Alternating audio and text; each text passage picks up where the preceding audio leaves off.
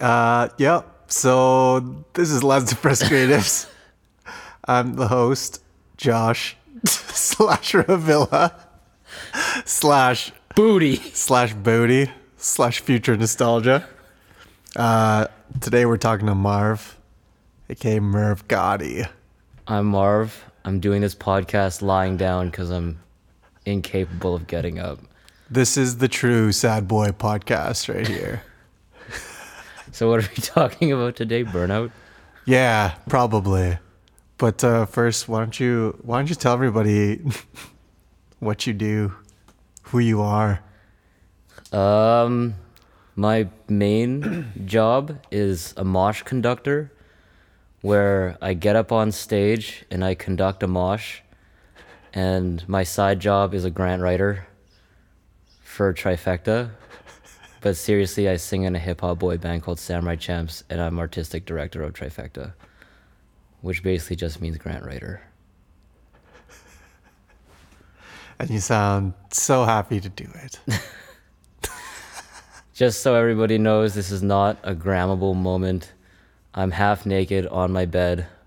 No, he's lying. He's fully naked on his bed right now. Just so you get the full picture.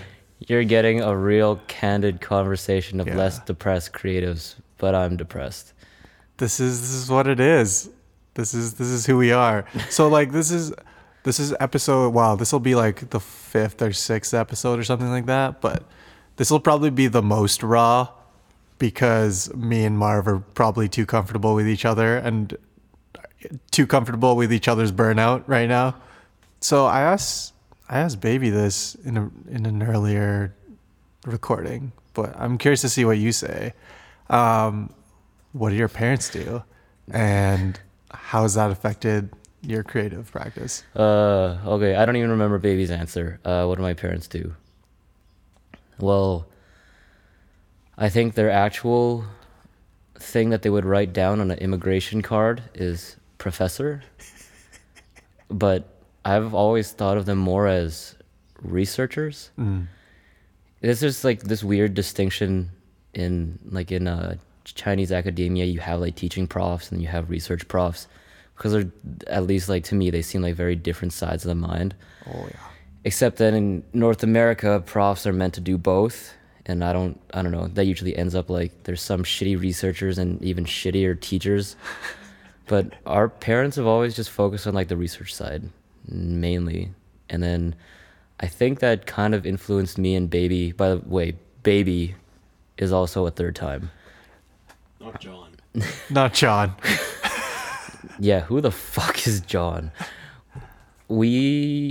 I would say as artists, me and Baby both take almost more research-oriented approaches to our creative process. Maybe more so than like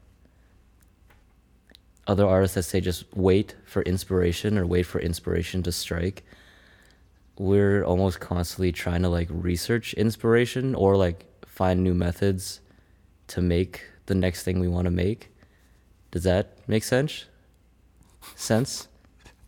Yes, it does. It can be. There's no objective answers here. Oh, well, yeah.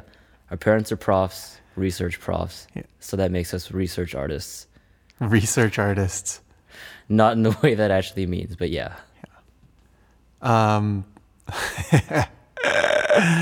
What's a day-to-day life of Marv experience? Okay, do you want like at home or on tour? Okay, so we have the distinction. So we have some like home stuff.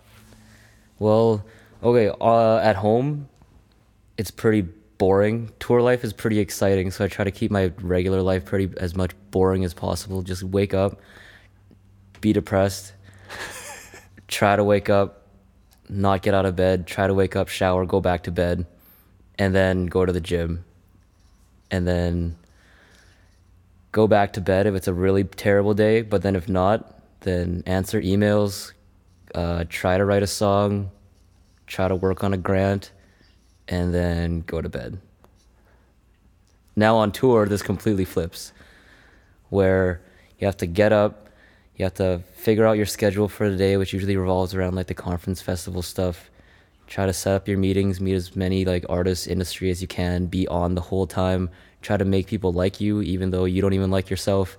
Play a show, hope that people like the show, and then hope that they come up and talk to you. Try to make them like you even more, and then party all night to try to get them to like you so they can work with you later. Then go to bed, finally turn off for like 3 hours, and then wake up and then rinse and repeat. That's life. That's super. Yeah. It's funny when you put it that way. It doesn't sound that exciting. It's like the one part of our job that like people think is the exciting part, like the actual playing, was literally one line out of 12. Yeah, I mean, when we talk about it's super realistically, it's like, man, there's so much email, so much grant writing, so much networking. But for the 30 minutes that you get to play your set, it's worth it every time. Because that's like the one moment where you're not thinking like, oh, deadline, or wait, I have to do this thing. You're just there.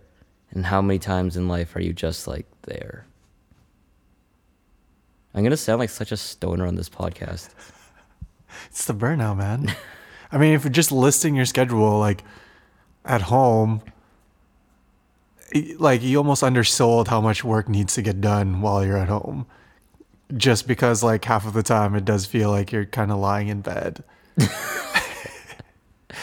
Oh, okay. Well, I guess if you want like an hourly thing,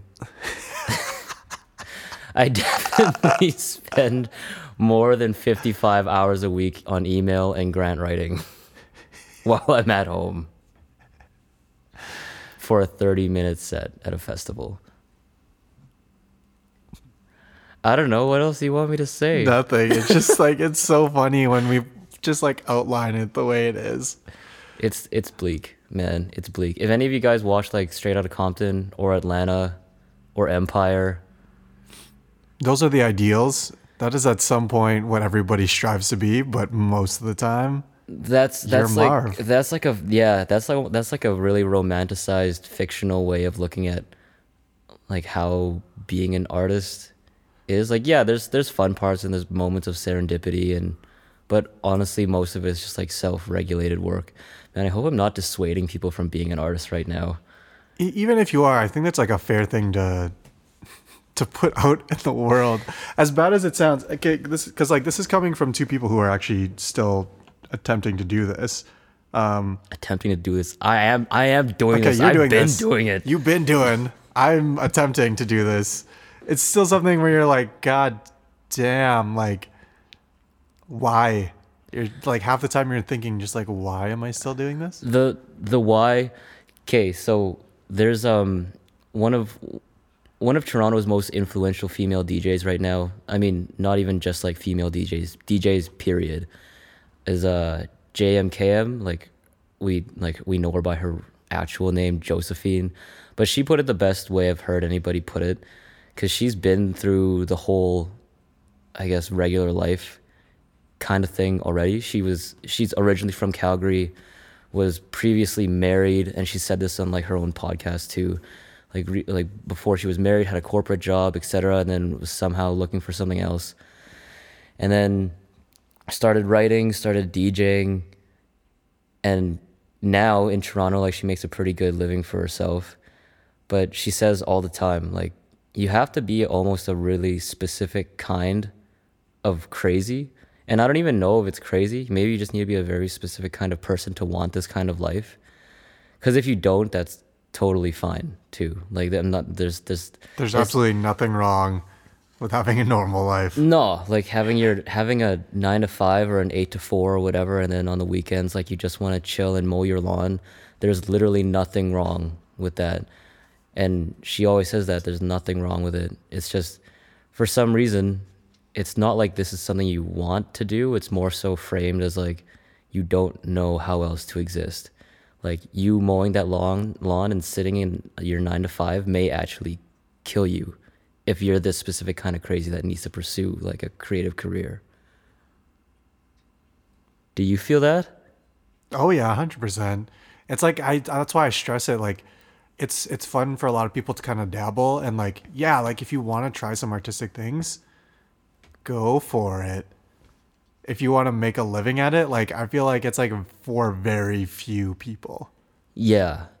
Yeah. And like even I don't know. We were just in Toronto like a week ago, and then seeing her day to day was, if anything, like it makes us look like a frozen bag of peas, like quite weak. I mean, like, you know, she had 3 DJ gigs in one day, and that also entails like you have to hold in your pee because you can't leave the DJ table when everybody's having a good time. You have no time to eat. So like in between Ubering to each gig, trying to get your vegetables in by drinking this like cold pressed green juice that has like 3 days worth of vegetables. That's the kind of thing you have to do. Yeah. I don't know. What's the most ridiculous thing you've had to do, like to sustain this thing? Like you just had so much going on. I guess like, did you have to do anything ridiculous when you were just in Europe? Well, that's a difficult question to answer. I don't think there's like, I mean, like really, well, like it's just like when your body starts breaking down, right? Like when we were in the Netherlands, and I was literally just like waking up just to go film things. And then I went right back to bed because it's just like you just have to kind of do it. It's like I wouldn't have like it. That for me obviously was not fun, but it's like I don't see myself doing something else in that moment. You know, that's a recent example, but it's like okay. One of the reasons that like I guess it's good that we're able to talk is that we're. And we talked about this in an old podcast that we never really continued on with. We recorded 2 episodes. Yeah, because Gary Vee left us hang. He left us hang. But we're not going to be bitter about that. Cause I am. They left us hanging. But we kind of talked about, but it's like we're both doing grad school, right? Right. I forgot. The reality just set in. Yeah, we are. So on top of being a grant writer for Trifecta, what else do you do school-wise? School-wise, try to do some research, which basically just means Googling all the time, trying to write down your ideas and hopefully turn it into something that I guess people will not just want to read, but hopefully like cite, apply to their own thinking, their own research to maybe like help their own process. Yeah, I guess essentially like that's one thing I still feel like in the art world is so... That's a missing piece. Still, so many people, especially, you know, that just do everyday things, are still bought into the whole myth that there's like an overnight success. This thing just happened by chance, by luck. This person was so talented and just discovered amazingly. But a lot of that is probably just because of inaccurate documentation. When you really look back at any example, like there's not a lot of, I guess, academic papers to explain the actual process to pursue a nonlinear career. There's more surfacing now, but then because, you know, we will literally spin a story just to make our story of how this band came up or how this film got premiered in this theater to make it sound so much more interesting and fantastical. That's not how it actually happened. There's very specific steps, like same thing, how to get into med school, how to get into law school, get like an apprenticeship with something. I just wish that was like documented more so people would have a more realistic grasp of how to be an artist, at least like in our day, I guess. And it's tough for that as well too, because when we're talking about academic, like peer-reviewed writing, where like it has to go through a review process, you know, that can take a while at points. And I mean, I haven't looked a ton at it, but I don't think there's like a ton of journals focused on, you know, creative entrepreneurship. Yeah, yet. Yeah. I mean, they're starting to surface now because this is becoming more of a thing. Like I don't know, the amount of like digital nomad, whatever type jobs is always like popping up. But then you have this whole nother slew of problems, I guess, like, you know, why is this called depressed? What is this? Depressed creatives? Less depressed. Oh, damn it. We're trying to be less. So we were just in, like my band was just in Seattle playing this festival called Upstream. And one really cool thing about Upstream, it's a more commercial festival. So like the Flaming Lips, Miguel played. but they had a summit, which was kind of a lighter version of a conference component to educate people about the realities of pursuing a artistic career. So then they got a few speakers from around like the Washington area, like artists that are pretty big now that people may know, like Sango from Soulection, or the electronic duo Odessa, if you know him. And the Odessa dudes actually had like a really good explanation about this too. He's like, we're as like a quote unquote EDM group, they have like a pretty crazy touring schedule, and touring in those early days really taught them about, like, I guess, self-care, how you have to pay more attention to it, because if you just let yourself go, the partying is part of the work, the writing is part of the work, all the organization's part of the work. You could just work all the time, that if you don't set your own boundaries, you never get rest and you will start to break down. Whereas in like a regular, more conventional lifestyle, like your 9 to 5 takes care of your rest, because then from 5 to 9, your rest is already regimented into your schedule. Like your weekend is already regimented with rest. And basically. if you do need to take a day off, you know, you do have sick days or whatever, to kind of make up for that even, right? Yeah, that too. Like, say if Josephine, like Jam Cam, actually just like posted a thing about that today, that there isn't really a sick day for our line of work. Like you can have a sick day in a regular context, still get paid, but you just like call in. You might need to catch up on something. But as a performer, you can't really call in sick, especially like at the emerging level, especially when there's certain things like how many months of planning went into just the delivery of that one day, that one performance, and how many people made commitments to come see you perform too. It's almost like you're a wedding planner. Like your show is a wedding that happens more than once. And I know people get married more than once, but this is like more than 100 times. And you're the beautiful bride. Yeah. Ugh. You know what I mean though? Like, have you seen the whole Bridezilla thing?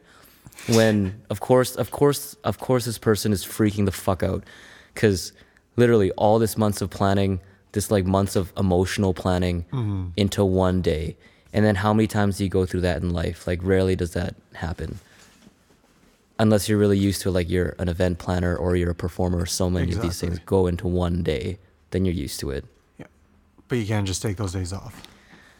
Yeah, it's like, I don't know, would you call in sick to your wedding? It's nice because at this point, if I actually was a bride, I think wedding planning would be chill. Because, like, man, if I can plan tours and festivals and whatever and play shows, a wedding's probably Well, there's the backup plan. What's the backup plan? Wedding planning. Oh, yeah. I guess that's ultimately the demise. If you wanted to be like an event planner or a festival coordinator, you know you failed if you ended up being a wedding planner. Maybe you just make some like super chill weddings where it's like basically a festival. That'd be pretty cool. Could sell that shit. What, instead of the traditional like Vietnamese wedding bottle of Henny on every table, we just have like Just one bag of bands. Molly on every table? And bands playing. So you might have noticed we're both a little loopy at this point. And it's not because we're on anything. It's because we're both kind of burnt. Yeah, I guess this should just be a note. Like, I literally just left in, like, we basically just came home from a quote unquote world tour, and Josh just, how many days were you gone or on the road? I was gone for a month and a half ish. Yeah, so this is like a 45-ish day tour and that was like your first one, right? Yeah. Yeah. So that, I mean, there was breaks. yeah, quote unquote breaks. So you're getting like the burnt result now. What's the next question? How long have you been going for? Because you just like mentioned now, like Odessa is talking about self-care and making sure you take breaks and stuff. How long have you been going for here? When was the last 2-month break you had? Oh, that's a shitty question. I'm just kidding. A 2-month break? That might What's been the longest break you've had in the last year?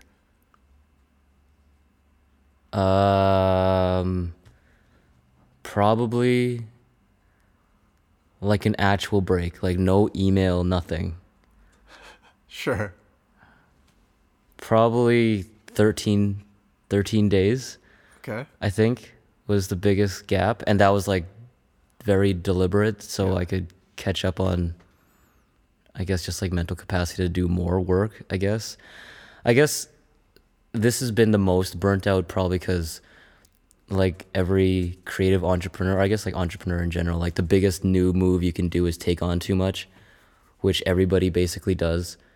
And we've basically been going since mid-February, I guess, just like applying to everything. And then all the time changes with, Estonia isn't exactly the next province over. But going, honestly, I think since the first festival in 2014. So that was, 4 years ago. Years ago. So I may not have had a proper break for 4 years,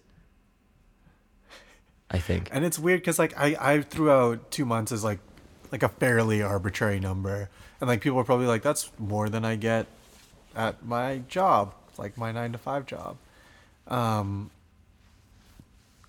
But it's like I think people have a hard time understanding that like these are sprints that we usually do. Like the days off are kind of different than normal days off. Yeah, I guess that was also the rough thing. Like, say everyone understands, or most people understand the example of university or school. Then even in that, if you don't have assignments, then you have time off basically. If you're not taking summer classes, then you have time off. And then I remember that too. Like the rest was basically regimented. If I wasn't working on school, then at least in the summer months, I just like worked, skateboarded, rested for the semester to start again. So then I remember, you'd always take summer trips or something. But then as soon as we started doing this kind of stuff, summer months are usually when people want to go to shows or play festivals or make their own festival. So since then, there hasn't really been like a gap. You have to almost pencil in your time that you want off. And you have to actively say no. And that's always like a hard thing for everybody in North America, I think. I think especially for Canadians in Saskatchewan in particular, because everyone, like we grow up in a culture of people pleasing. And then so you keep getting asked like, hey, do you want to play this show? Can you help on this show? Can you help on this fundraiser? And most people will always say yes because they're people pleasers. And that's not a bad thing. That's just like how we grow up. But it is a thing to train yourself to say like no, I guess. Yeah, I mean, we're about to say no to this festival in Singapore. Like, it's the dumbest thing, but it's just maybe that's us getting better at saying no. It's getting, I think for those who don't know, like Samurai Champs, the boy band that Marv's in, has been touring pretty fucking extensively for the last year. And having that people-pleasing attitude has like probably led you to take on some like shows that like if you'd planned it out like a little bit more, like further in advance, like you probably wouldn't have taken on. Yeah. I guess that's the hard thing too, because say if you're trying to get into med school, there's like certain classes you need to take. You can find a friend maybe or a mentor to train for that interview. But with this, so much of it is talent. You can't be not talented. Like you can work really hard but still be shitty. But you also need to be hardworking too, because then you could be the most talented, but then 0 times a million is still 0. But then the other component of that actually is some sort of luck. People almost overemphasize the talent and luck part, but the luck is getting in to a festival. So then at our level, we need to basically just apply to every festival we can, and then think like, oh, if we're unlucky, we don't get into anything. If we're kind of lucky, we get into some. But in our case, for some reason, we got into all of the ones that we applied for. And we always planned for in case we don't get into anything, because me and Savan, we consider ourselves pretty unlucky people, I guess, generally. Then we plan our own local stuff, like a concert series that like us and our collective run. But then end up we got into everything, and then we also had to deal with the concert series back home and a whole bunch of local shows, and then it just ended up being too much. So that was just like luck or bad luck, but also kind of like learning, I guess. I don't know. I guess that's happened to you too. This last thing was just like too much. Yeah, it's like, because yeah, I guess we come from a culture where maximizing is the best thing. Yeah, like you could say like we're in a very maximalist culture. Yeah, or at least, yeah, individually, it seems like that's our tendency. And with that, like, it's just like once you find those boundaries, though, it's like you really have to take into account, okay, we're approaching whatever boundaries we have, like whatever happens next needs to fit within those constraints. Yeah, and that you just learn as you go along, I guess. It's just shitty because the one shitty thing is, especially here, there's not a lot of examples to go off of. Like if you were anywhere else, like Toronto, Vancouver, somewhere with more of a music market, and not even like music industry specifically, I guess people that are doing more non-linear careers, pursuing more non-linear careers, then you'd have someone to ask like, hey, how should I space out my work week? How should I pencil in rest? But then in Saskatchewan, it's really different, whereas since that's not so much of a commonplace kind of thing to pursue a non-linear career, even if you wanted to ask these questions, you don't really have much to go off of. You have maybe like a few, but they're usually doing successful entrepreneurial pursuits locally, and they don't really focus on things that relate to export, or you just listen to a whole bunch of podcasts about these people that are somewhere else doing these things that you want to do, and you just try to learn from them, but they might as well be like a fantasy character because it's like through the internet. But that's also like the reason the internet exists is so we can connect with those people. Yeah, but you know, how often do these people actually reply though? Like sometimes they do. But the reason they're there is because they know not to reply to every email. Yeah, that's true. They've found like their boundaries with that kind of thing. Yeah. So I mean, what we do is like kind of weird and messed up. Yeah, I don't know. I guess unless you can say you really want to do it, but I don't think you can actually know if the thing, that life or whatever it is for you until you actually do it and get pushed to your limit. And because that's totally fine too. There's so many, I don't know, like what was his name from the Dead South? Coulter, yeah. Yeah. I guess that would be an example of like they're one of the heaviest touring bands from Saskatchewan the last however many years, and he just had to drop off just because of health reasons. Like it just toured too much. Like it takes a toll on you. But then would you know that unless you went that far on the touring scheme? Like I don't know. You can't really predict that stuff. And that's like, I guess that's like kind of a bigger theme for us right now. It's like understanding limitations and like still like building something within those, right? Yeah. I'm still thinking of the fact like, oh, I'm on my back doing this thing. We obviously do not know the limitations right now. Well, I think we passed them. We just have not recognized where that was. Yeah. For healthy living. Because it seems like, and like we do, or I've started back up to like be living a little bit more of a healthy lifestyle. Because before I was just like, this is like too much. Like, especially when I was like full on doing like most grad school stuff and then trying to transition over to doing more music. Mm-hmm. It was just like, I don't know where the boundaries are of what I'm doing. And then I stopped like taking care of my body as much, and not sleeping as well. But like, you don't know like how to actually like, and the thing is that like, so I have a psychology background, and like there are things that I know I should do, and it's still hard to do those things. Like we talked about like knowing that you should be taking breaks, but it's still hard to take those breaks. Yeah. It comes so much more naturally to some people though. I guess that's also the tough part, is like how well do you know yourself? because some people think they work really hard, but really are just like lazy as fuck. And then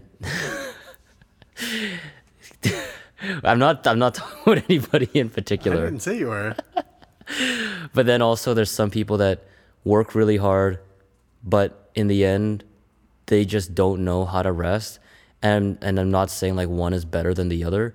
It's just a lack of awareness because they both hurt other people. Like they both hurt the self and they both hurt other people. Like, you know, one person that thinks they're really hardworking kind of shits on the whole band because then the whole band is picking up the slack. But then on the other side, one person can work themselves to death and then the band's dragging around this dead body everywhere they go. So it's really just like an awareness thing, I guess. Normally I've been going into like specific examples. Examples? You want to hear an example? I am so ready to hear all your examples that you're willing to share here. Okay. I guess I'm a controversial person anyway. You need to edit that part out. That you're controversial? You need That's to edit so this. obvious. You need to edit this whole segment out. I guess not even of that, but like just an example of like where shit went wrong and then you're able to kind of turn that around in Yeah. some kind of way. Okay. I guess Like a very like what was like one of your darkest moments as a performer and like how did you get out of there? you want a personal example? Yeah. Oh, it's getting real deep. Okay. An example was probably last year. Last year, I was still in my grad courses. I'm done all my grad courses now, and I'm just working on the thesis. But at that time, I was finishing my last grad course, which is, like anybody knows, I guess, like school just sucks. At the same time as running a concert series that we do, at the same time as planning our first international tour, and was like a pretty big deal to us because it was like our first two festivals ever in the UK, I guess, as well as Lo, like another artist from our collective, her first festival in the UK as well, and our first festival in the Netherlands. So like a lot of this stuff at the same time. And then to do it, just all of it all at once, I wish I knew back then, like to take proper breaks, to pace out the breaks as well as pace out the work. Because then in the end, everything was fine. Like I got the grad course done, everything was fine. But then in the end, I still remember there was one really dark week.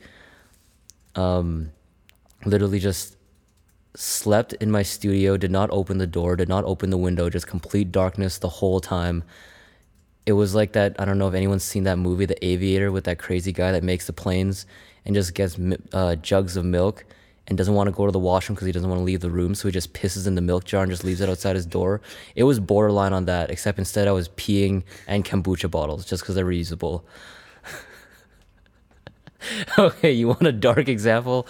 And then after the tour, everything was like fine. Professionally, it was like a really, really good op for like a band of our size, especially in the UK. But then coming back was just so burnt out.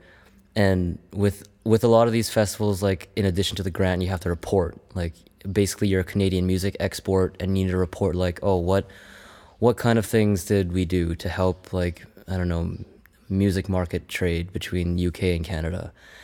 And I wanted to say, I'm just going to get these reports done as soon as I get home and just keep working and then take a break after.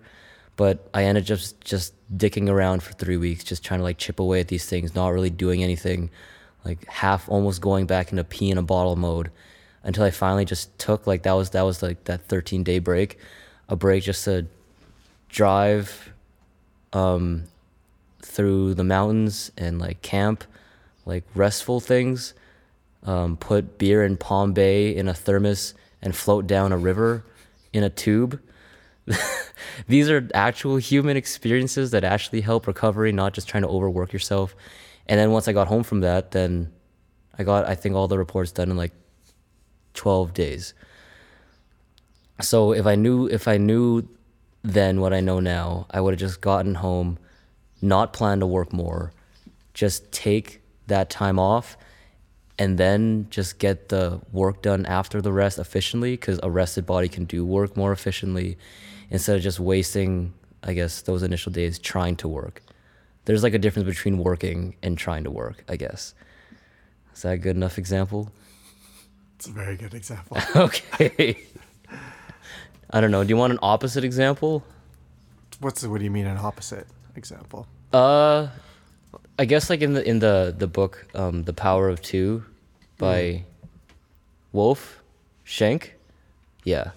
He always talks about like any kind of like great creative accomplishment isn't done by a lone genius, and we like to think that it's done by a lone genius like Steve Jobs or I don't know, who's another one? Van Gogh.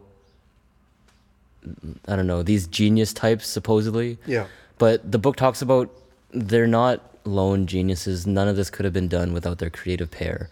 So like without Steve Wozniak doing all the actual hardware and programming, Steve Jobs was just like, the creative mind, the face, the driver. And then in these examples, like they would say Steve Wozniak is the container and then Steve Jobs is the liquid and container. Same thing with like Van Gogh. He was the liquid, right? He's like this crazy fucking dude that sees in yellow all the time. But the one that was actually getting his paintings into galleries and doing all the, management work was his brother, Theodore. Nobody ever gives any credit to Theodore when there's like literal letters of Van Gogh saying like, at one point when they had this fight, I can't do anything without my little brother.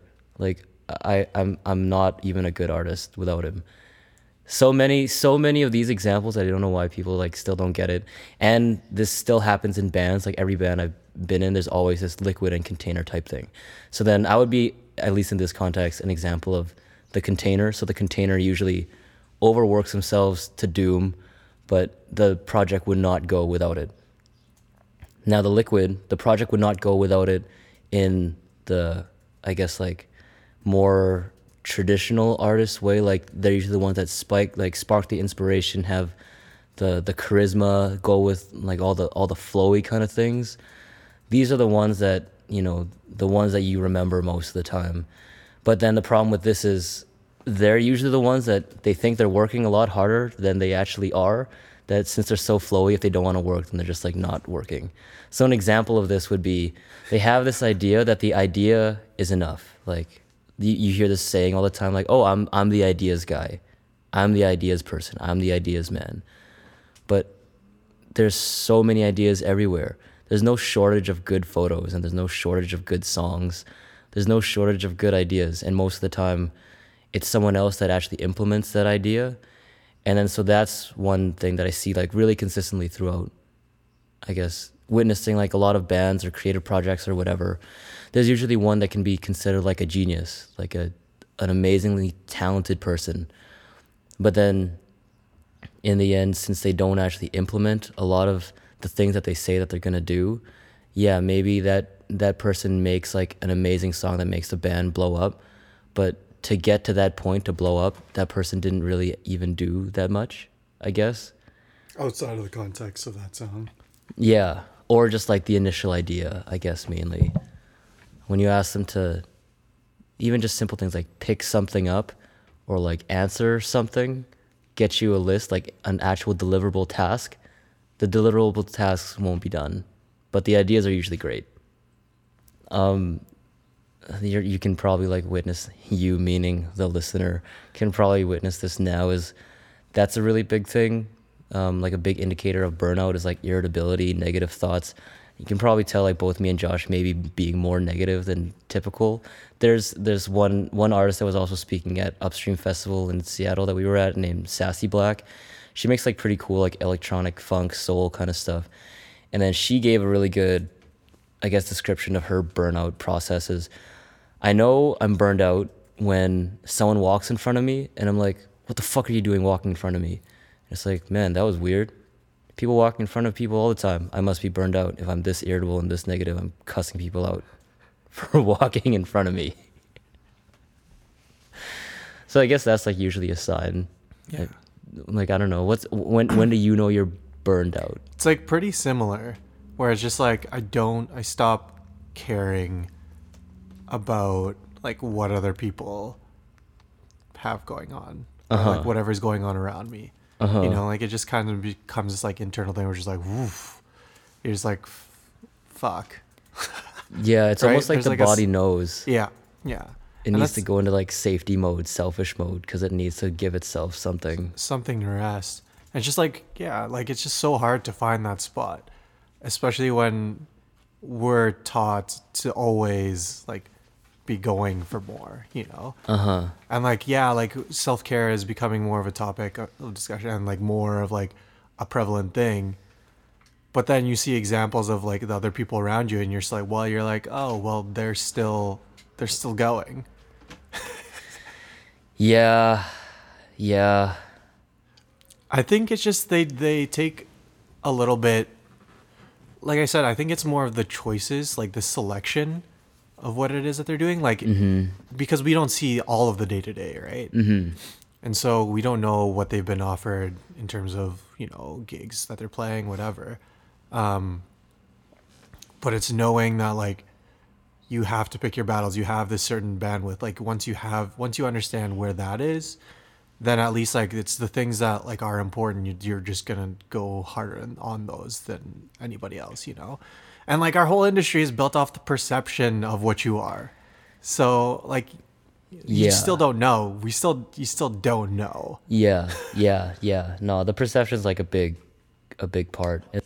Until it gets to that point where it's like part of the whole story, like you've already made it. Yeah, that's the thing is once you're like at a certain level, you can be like, oh yeah, like I went through all this shit, blah blah blah. Like yeah, it becomes part of the story. But like now, if we're saying this, it's like it's gonna come off as like, oh, they're just fucking sad.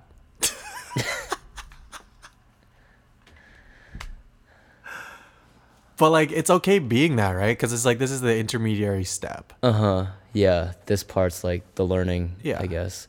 So hopefully we can come back in whatever 6 months, a year, 2 years, 3 years, and be like, remember when we were just like so burnt out and just like yelling at each other on a podcast?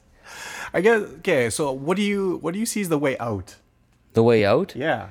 honestly, which this can basically be summed up in a song name as well as the potential like name of this episode, just let me be sad. Like literally the way out, sometimes you just need to let it bleed out. Like there's things that you should do, obviously, like work out, get sunlight, try to breathe or meditate if you can, do like active rest things. So like yoga's good, getting massage. Like if you have a girlfriend, which Josh doesn't, you should get a massage. Like that's always a nice thing. Release the endorphins. Yeah, any of that stuff. But if none of those things go, like if you just cannot go to the gym, or you just can't get a massage, or you can't go to yoga, or you can't like down a thing of water, no, you should still do water regardless. You might just actually need to be sad. Like just let yourself be sad. And the thing is, it's okay to be sad, but and still do those things. Like, so like I've been at that point where it's just like I didn't fucking do shit. Like there's a couple times like in the past couple of years where I like have been like severely depressed, and like you literally are just like so fucking sad and you don't want to do shit. But then once you start like, even though you recognize that you're sad, but you still, you know, like you still make your bed and take a cold shower and then go for a run or do a workout.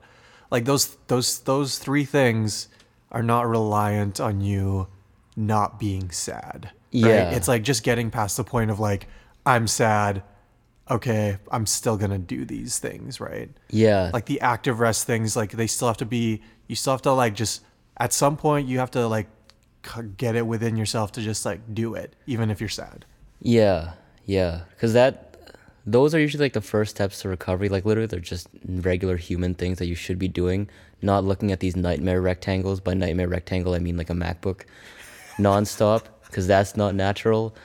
But if you can't even get to that step, it's usually just like lie in bed, let yourself be sad until like either you get to a point that you're like, oh, I should do something, or you acknowledge that you're sad, just like, oh, maybe I'm just sad. I should just be sad. And then you take your cold shower, but you cry in the shower, and then you bawl while you're doing your deadlift. You go to yoga, and then at least people can't see you crying because you're sweating.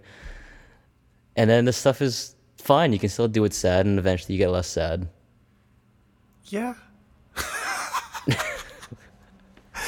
Yeah, the sadness is like that's a perception, right? Like that's still you perceiving something. And so it either fades or some shit over time. Like it's just not the same feeling of sadness. Or it's like it's not as acute. It's not as like draining on your soul. Yeah, I guess you can't really fight it. Like it's just a necessary. I don't know why people give so much shit to being sad. It's just like a necessary thing that humans are supposed to feel. Like the sensation of taking a shit is just something you have to do. Yeah, it's a natural emotion. Yeah, and even us, even just being able to do this podcast means we're not that far deep in a hole. Like we, at least we could still get out of bed to do this. Yeah. Well, I'm technically still in bed, but I'm still doing this. Yeah, because, yeah, like even like a few weeks ago, I probably wouldn't have been in the stage to like do this. But now it's like I got over the like that acute sadness and now we're just sad and irritable. And it'll eventually get better. Yeah. I guess the other thing, maybe in school or a job, you have a light at the end of the tunnel. Like you can look forward to end of semester or last final or Friday or whatever it is. That's one thing that I think we all need to start doing is start actually scheduling lights at ends of tunnels. Yeah, like have like concrete goals. Yeah. Instead of just let's make it. Like, yeah, have a concrete goal, a concrete endpoint. Yeah. I'm not saying an endpoint forever. I mean an endpoint so you can take a break. At least like, yeah, and take the time to celebrate it. Yeah, because otherwise you will just keep working and you will just like feel like shit. Yeah. Yeah, no, I think that's a big thing that we're going to talk about in a later meeting anyways. But very much key to us being a little less depressed. Okay, I think, yeah, we're gonna end this off pretty soon because like I feel like that's like at least like a somewhat positive. Yeah, that's pretty positive. Like for us right now, that's pretty fucking positive. Yeah, I'm happy with that. Okay. So just a few like lighter questions to end this. What's the best thing that you bought for yourself that was under $100? Oh, Tim Ferriss. When'd you get here? The best thing? Yeah. This is a stupid one. Honestly, a splitter for a lightning cable. Because I just think of all the things that stress you out are probably the things that go wrong with your life every day or like more than one time a day. It's the most annoying thing that Apple removed their stupid headphone jack, and then you can't charge your phone and listen to music at the same time, or if you don't have a new car and it doesn't have Bluetooth, or if you don't have Bluetooth headsets or headphones or whatever, then I found myself so less stressed because I wouldn't have to listen to music and then wait, I can't listen to music and I can't talk on the phone and charge my phone at the same time, so now my phone's dead. Literally it just makes life easier, I guess. If something's causing you stress every day, you should probably just get something to fix it. I think that's what I learned from that. Oh, my stomach. My stomach. That's a good answer. What's the best gift you've given to somebody? Myself? I'm just kidding. Yeah. I don't know. Honestly, do you mean like if it's really specific? I think any like material gift that I've given Baby or Savan has always been like nice. I guess this is one. I hate gift cards, or I don't hate gift cards. I like gift cards, but I hate the idea of gift cards, especially between like intimate people. Right. Because it's like, oh, you kind of know me, but you don't really know me. You know, like if you want like a wavy answer, I think the best gift, I think, is like, that was one thing that made Trifecta worth it to me, was when people would say like, oh, that was my first show that I played, or like, oh, that was the first time I've seen a punk band, or like my first time I've been to a hip hop show, I guess. So like the gift of experiences. Yeah, no, like making them feel that like what they're doing is worth it. Yeah, I guess. Because I know full well, like, that's the kind of thing that you would remember, because that's the stuff I remember. You know, being given an experience, like someone giving me my first show. I guess that's probably more meaningful than buying Savannah chain. That just seems like a very specific example. Yeah, because that happened. I can see he's like, oh yeah, thanks, bro. Sorry, I just had that image in my head of Savannah being like, Yeah, that's something that would be very friendly to put into whatever TV show gets made of us in like 20 years. web series. Yeah, web series. Atlanta, Regina. Atlanta, Regina. Awesome. Okay, and if you could have a billboard, where would it be? Anywhere in the world, and what would it say? I don't know. I know people usually say like really philosophical things, but I think it just might be a straight up fact that would make people think, so they would Google it, so they would change some shit. Maybe like What kind of fact? What do you mean? something like the average North American checks their phone X amount of times. That's this number of hours wasted. You want it to be a rapper, that's why you're not a rapper.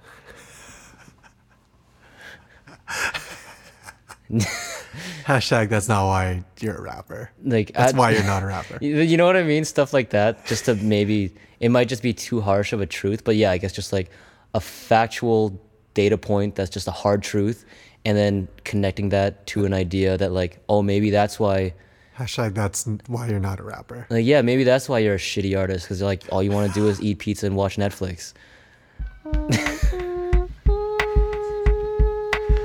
And that's been this episode of Less Depressed Creatives.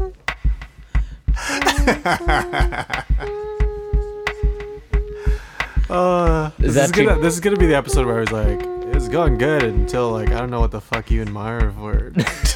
Well, okay, do you want something more positive? No. It's totally. This is who we are. I think like that's what I wanted to be on this is raw, above anything else. Okay. Some of them are gonna be sadder than others, and this one's definitely gonna be one of the sadder ones. And what's another one? Oh, dude, a good one would be multitasking isn't real. As somebody's on their phone driving, taking like a picture of it. It's like you think you're getting so much done. You think you're like texting your friends and studying and writing a song at the same time. Yeah. Well, you just wrote a shitty song, you're failing your class, and you're not having a real relationship. Truth. Oh man, this got so dark. Man, this is, yeah, I told you, this is why we burned. We burned. Anyways, this is Less Depressed Creatives. You should definitely do one with Savan for the lighter note. Oh yeah, the lighter half. The lighter half. The lighter half this of Samurai podcast Champs. Yeah. episode. Okay, what do you want to plug here, by the way? Well, I am in a boy band. It's not an actual boy band, but if you like OVO or Selection or Drake, we're just SamuraiChamps.com or Samurai Champs, wherever music or media can be found these days. And we're actually not. Savan's a very much nicer of a person than me. So if you DM us, we'll He's a always much more respond. diplomatic one, that's for Yeah, sure. he's the diplomatic one. And as much as Marv says all this shit, he's still just a teddy bear and wants the world to be a better place.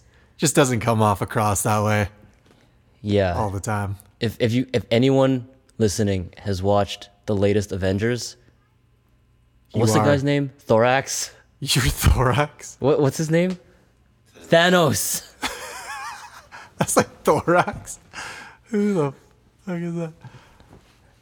Okay, Yeah. what about you are Thanos? You want the world to be a better place, but you're just using this stupid fucking gauntlet. Man, I guess, can you even include that? Because that's a spoiler. Shit, have you seen it? Yes, Oh. I have now. Thank God. No, we didn't say anything. Yeah, just edit that whole part out. Yeah. Okay, anyways, you are Thanos. What else is there Yeah. to plug? Yeah. Show with Denise. I guess that's the next thing coming up, eh? Oh yeah, if anybody is in Saskatoon in July, the last Saturday of July, July 28th, we're playing with Denise Valle. She just played at Jazz Fest at Amigos, and that'll be like an actual good show. I swear, she's like the girl Daniel Caesar of Saskatchewan.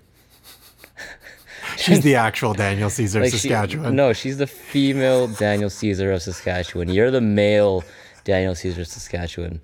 If Daniel Caesar has like a girl clone, Denise would be the equivalent of that girl clone, I guess. She's very good. Yeah, It's gonna be a good show. She's good. If you want to find details, it'll be on trifectayqr.com. Yeah. Yeah, for anything trifecta related, trifecta YQR. That's is there anything else? Anything else? Nope. Okay. Well, yeah, this has been Less Depressed Creatives. I'm the host, Josh.